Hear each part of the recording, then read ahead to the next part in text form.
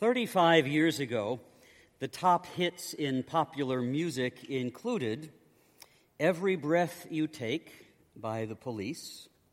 Remember that? Toto's Africa. Something we all heard a lot of last summer, Total Eclipse of the Heart by Bonnie Tyler. Several tunes, of course, by Michael Jackson. And, of course, everyone's favorite, Lawyers in Love by Jackson Browne.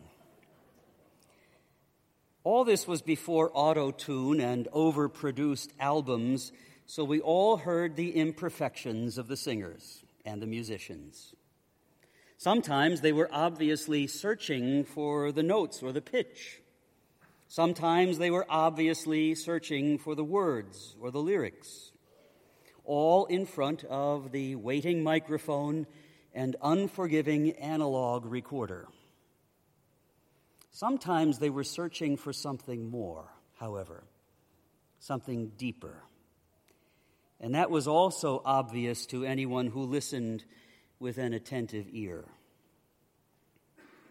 In 1983, there were multiple hits from a group called Styx, including the forgettable Mr. Roboto and already forgotten Don't Let It End. Styx has the rare distinction of having top 10 singles in 3 different decades, the 70s, the 80s, and the 90s. One of their hits is a song written out of a crisis of faith. Listen to the words. Every night I say a prayer in the hope that there's a heaven. But every day I'm more confused as the saints turn into sinners. All the heroes and legends I knew as a child have fallen to idols of clay. And I feel this empty place inside, so afraid that I've lost my faith. Show me the way. Show me the way. Take me tonight to the river and wash my illusions away. Please show me the way. And as I slowly drift to sleep, for a moment dreams are sacred. I close my eyes and I know there's peace in a world so filled with hatred. Then I wake up each morning and turn on the news to find we've so far to go. And I keep on hoping for a sign, so afraid I just won't know. Show me the way, show me the way. Bring me tonight to the mountain and take my confusion away. And show me the way. All this came to mind the other morning as I listened to today's top hits while in the shower. The words of 2 songs played back to back struck me very deeply. One is a song that's been in the top 10 list for the past 8 weeks. It's titled God's Plan, from the rapper Drake. Listen to some of the words. Now, there are a couple words that aren't G-rated, so I had to take those out. Listen. Bad things. It's a lot of bad things that they wishin' and wishin' and wishin' and wishin'. They wishin' on me. God's plan, God's plan. I can't do this on my own, No, Someone watching this stuff close, Yep. I've been me since Scarlet Road, Road, I might go down as G-O-D, yeah, wait. I go hard on South Side G, wait. I make sure that North Side E, and still bad things. It's a lot of bad things that they wishin' and wishin' and wishin' and wishin'. They wishin' on me.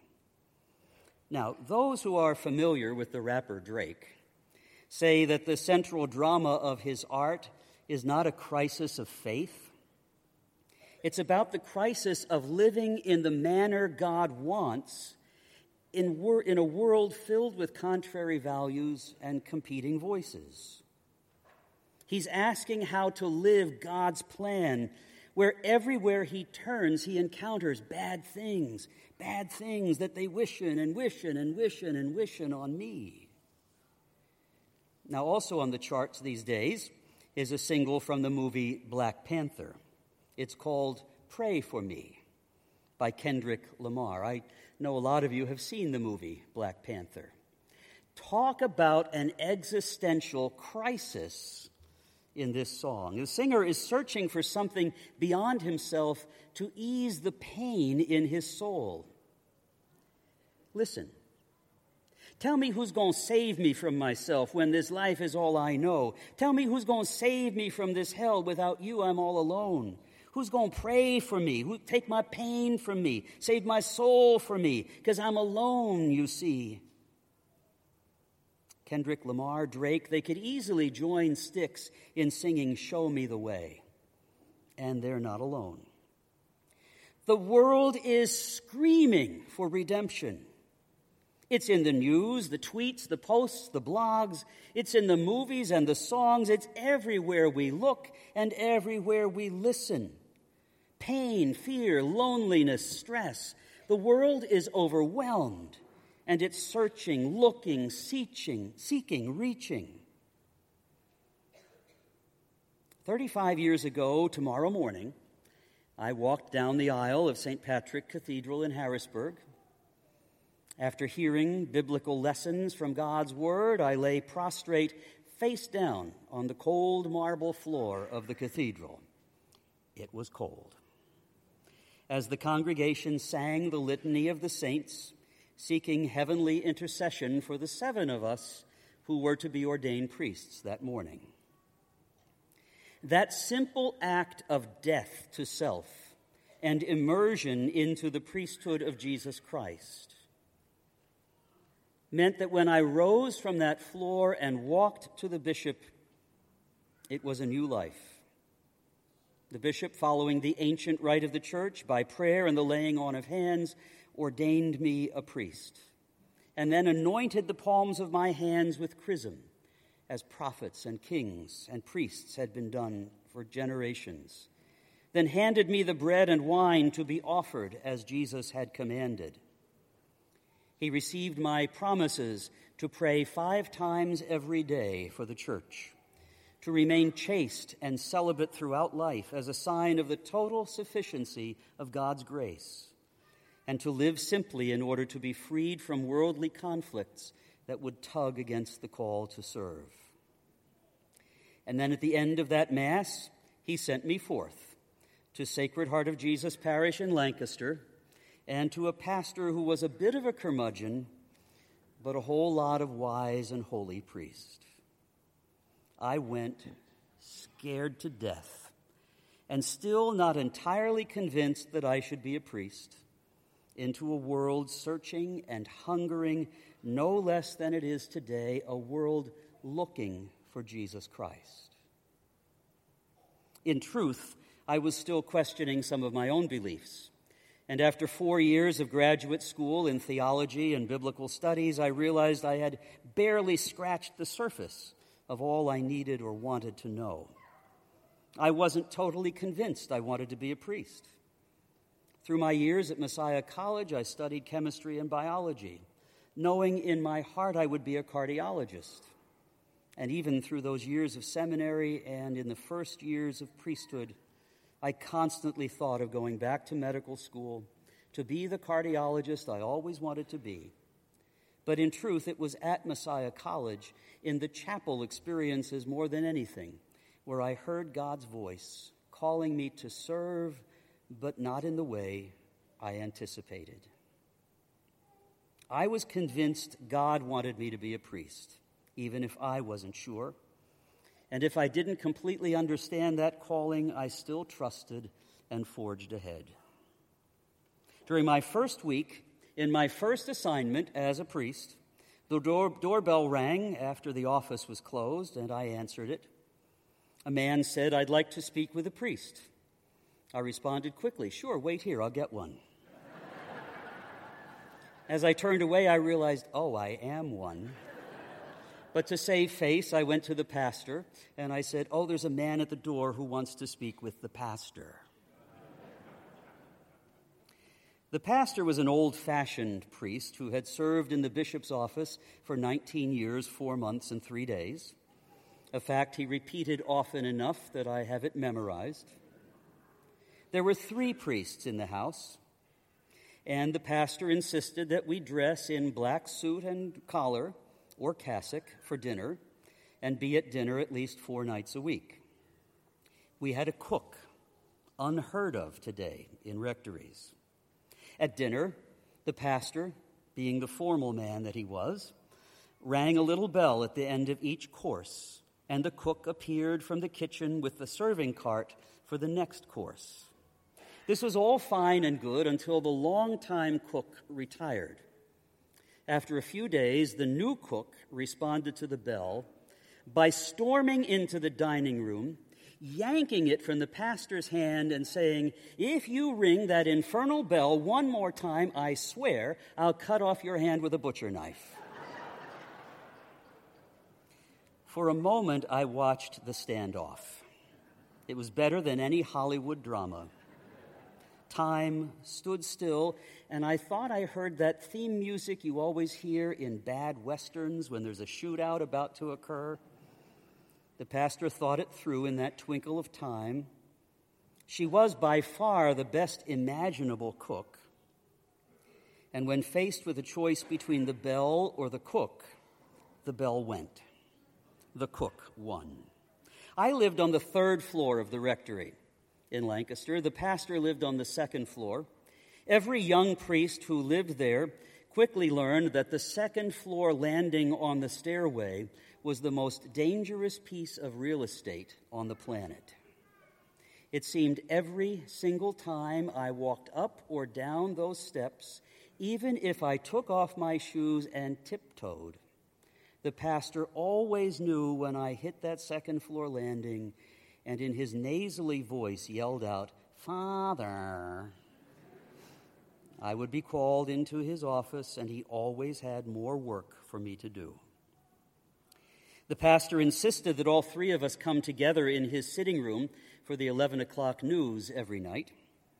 It was during the first commercial of the news that we decided which priest was going to say which Mass the next morning. I quickly learned that if I ever missed the 11 o'clock news, I would invariably have the 6 a.m. Mass the next day. Well, after 2 years, 1 month, and 2 days, I was transferred into the bishop's office. The pastor knew that was coming. In fact, I learned later that as a newly ordained priest, I was supposed to have been assigned to St. Joseph's Parish in Mechanicsburg. But 2 days before the ordination, Bishop Daly changed his mind. He called the pastor in Lancaster to say, "You have Bill for 2 years, and then he's mine. I want him in my office, and since you spent 19 years, 4 months, and 3 days in the office, you can get him ready, but just don't tell him." I understood when I learned that why he had been so much of a den mother to me. During my 28 years in the bishop's office, I was mostly a resident priest in parishes, so I was transferred often whenever a hole needed to be plugged somewhere. In the first 14 years of priesthood, I moved 15 times. The average time I spent in any parish during those 28 years was about 15 months. The shortest was 6 months. The longest was just under 2 years. Add to that 2 more years in graduate school in Washington, D.C., 3 more in Rome, law school after that, and a few years working in Atlanta, and that's a training ground for loneliness, aloofness, self-reliance, and a fear of making attachments with people. In at least 2 assignments, I didn't even bother unpacking. I lived out of cardboard boxes, thinking I wouldn't be staying long, so why bother unpacking? Repeatedly, my heart was broken as I left parish after parish without really knowing anyone, constantly looking at pews filled with people I didn't know and who didn't know me. All I can say is, thank God I'm here. For a priest, the parish is his family. I have come to know you, to love you, to cherish your friendships, and through you, I'm beginning to learn to allow you to love me. And that's not easy for an only child who never stayed in one place very long. I know what it is now to care for people, truly care for people as a priest. To do things not out of obligation, but out of love. Because I want to spend time. I want to love you. I want to see how God is at work in your life. This is a wonderful parish, a parish filled with saints. You know that. And when our dear Father Waldron died in 2011, I went next door to Bishop McFadden's office. I sat down, I looked him in the eye, and I said with a somber and serious tone, Bishop, if you dare appoint anyone else pastor of St. Elizabeth Ann Seton Parish, I will kill you. For the record, I had nothing to do with his untimely death 2 years later. For that first year as pastor here, I was still full-time as vicar general in the diocese. 3 times during that year, I asked Bishop McFadden if I could leave that job and become full-time pastor. He said no. Or, more aptly, he just shook his head. Finally, I sat in his office and said, Bishop, in the immortal words of Elvis Presley, please release me, let me go. A few days later, he said, well, I've been thinking and praying about it, Bill. It's time you be full-time pastor. Yay. A few months ago, I hosted a group of priests here in our rectory to discuss priestly life. As we began, I asked each of us to write down on a little slip of paper, in one word, our deepest feeling about priesthood and ministry. Every single one of us around that table wrote the same word, inadequate. The demands are great. The demands can't always be balanced well. The calendar always wants to consume more than the mind and body and soul can give. But through it all, it's the grace of God alone that carries the day. I recall also that humbling feeling of inadequacy when, as a newly ordained priest, I greeted people years and decades older than me, amazed that they called me Father. 25 years old in my first assignment. And by the way, the bishop had to get permission from Rome to ordain me since 26 is the minimum age. I've come since then to recognize that everyone is looking for the Father. The Father who will love them into wholeness, heal their brokenness, fill their inadequacy. And I am thrilled to represent the one true and heavenly Father and to borrow that title from him for just a few decades in this life, hopefully to return it to him unsoiled. Top 10 songs from the earliest days of my priesthood until now reveal a bit of that universal search for the Father. The hungers and fears of the human heart, the loneliness that invades us all, the isolation of struggling to be a Christian in the world. Listen to the song of your own heart, and you'll hear exactly the same. I entered priesthood uncertain, fearful, questioning whether it was right for me. 35 years later, I stand before you and God and say, I am totally convinced of my calling and thrilled beyond measure to see God at work every day in the lives of his people. It's what I live for, to see what God has in store today. We can be frightened and discouraged by the truth that the hungers and terrors of the human heart have not changed in 35 years. And guess what? They haven't changed since the Garden of Eden. Or we can see in that truth the reminder of why we're all here and the work that the Lord has for us to do.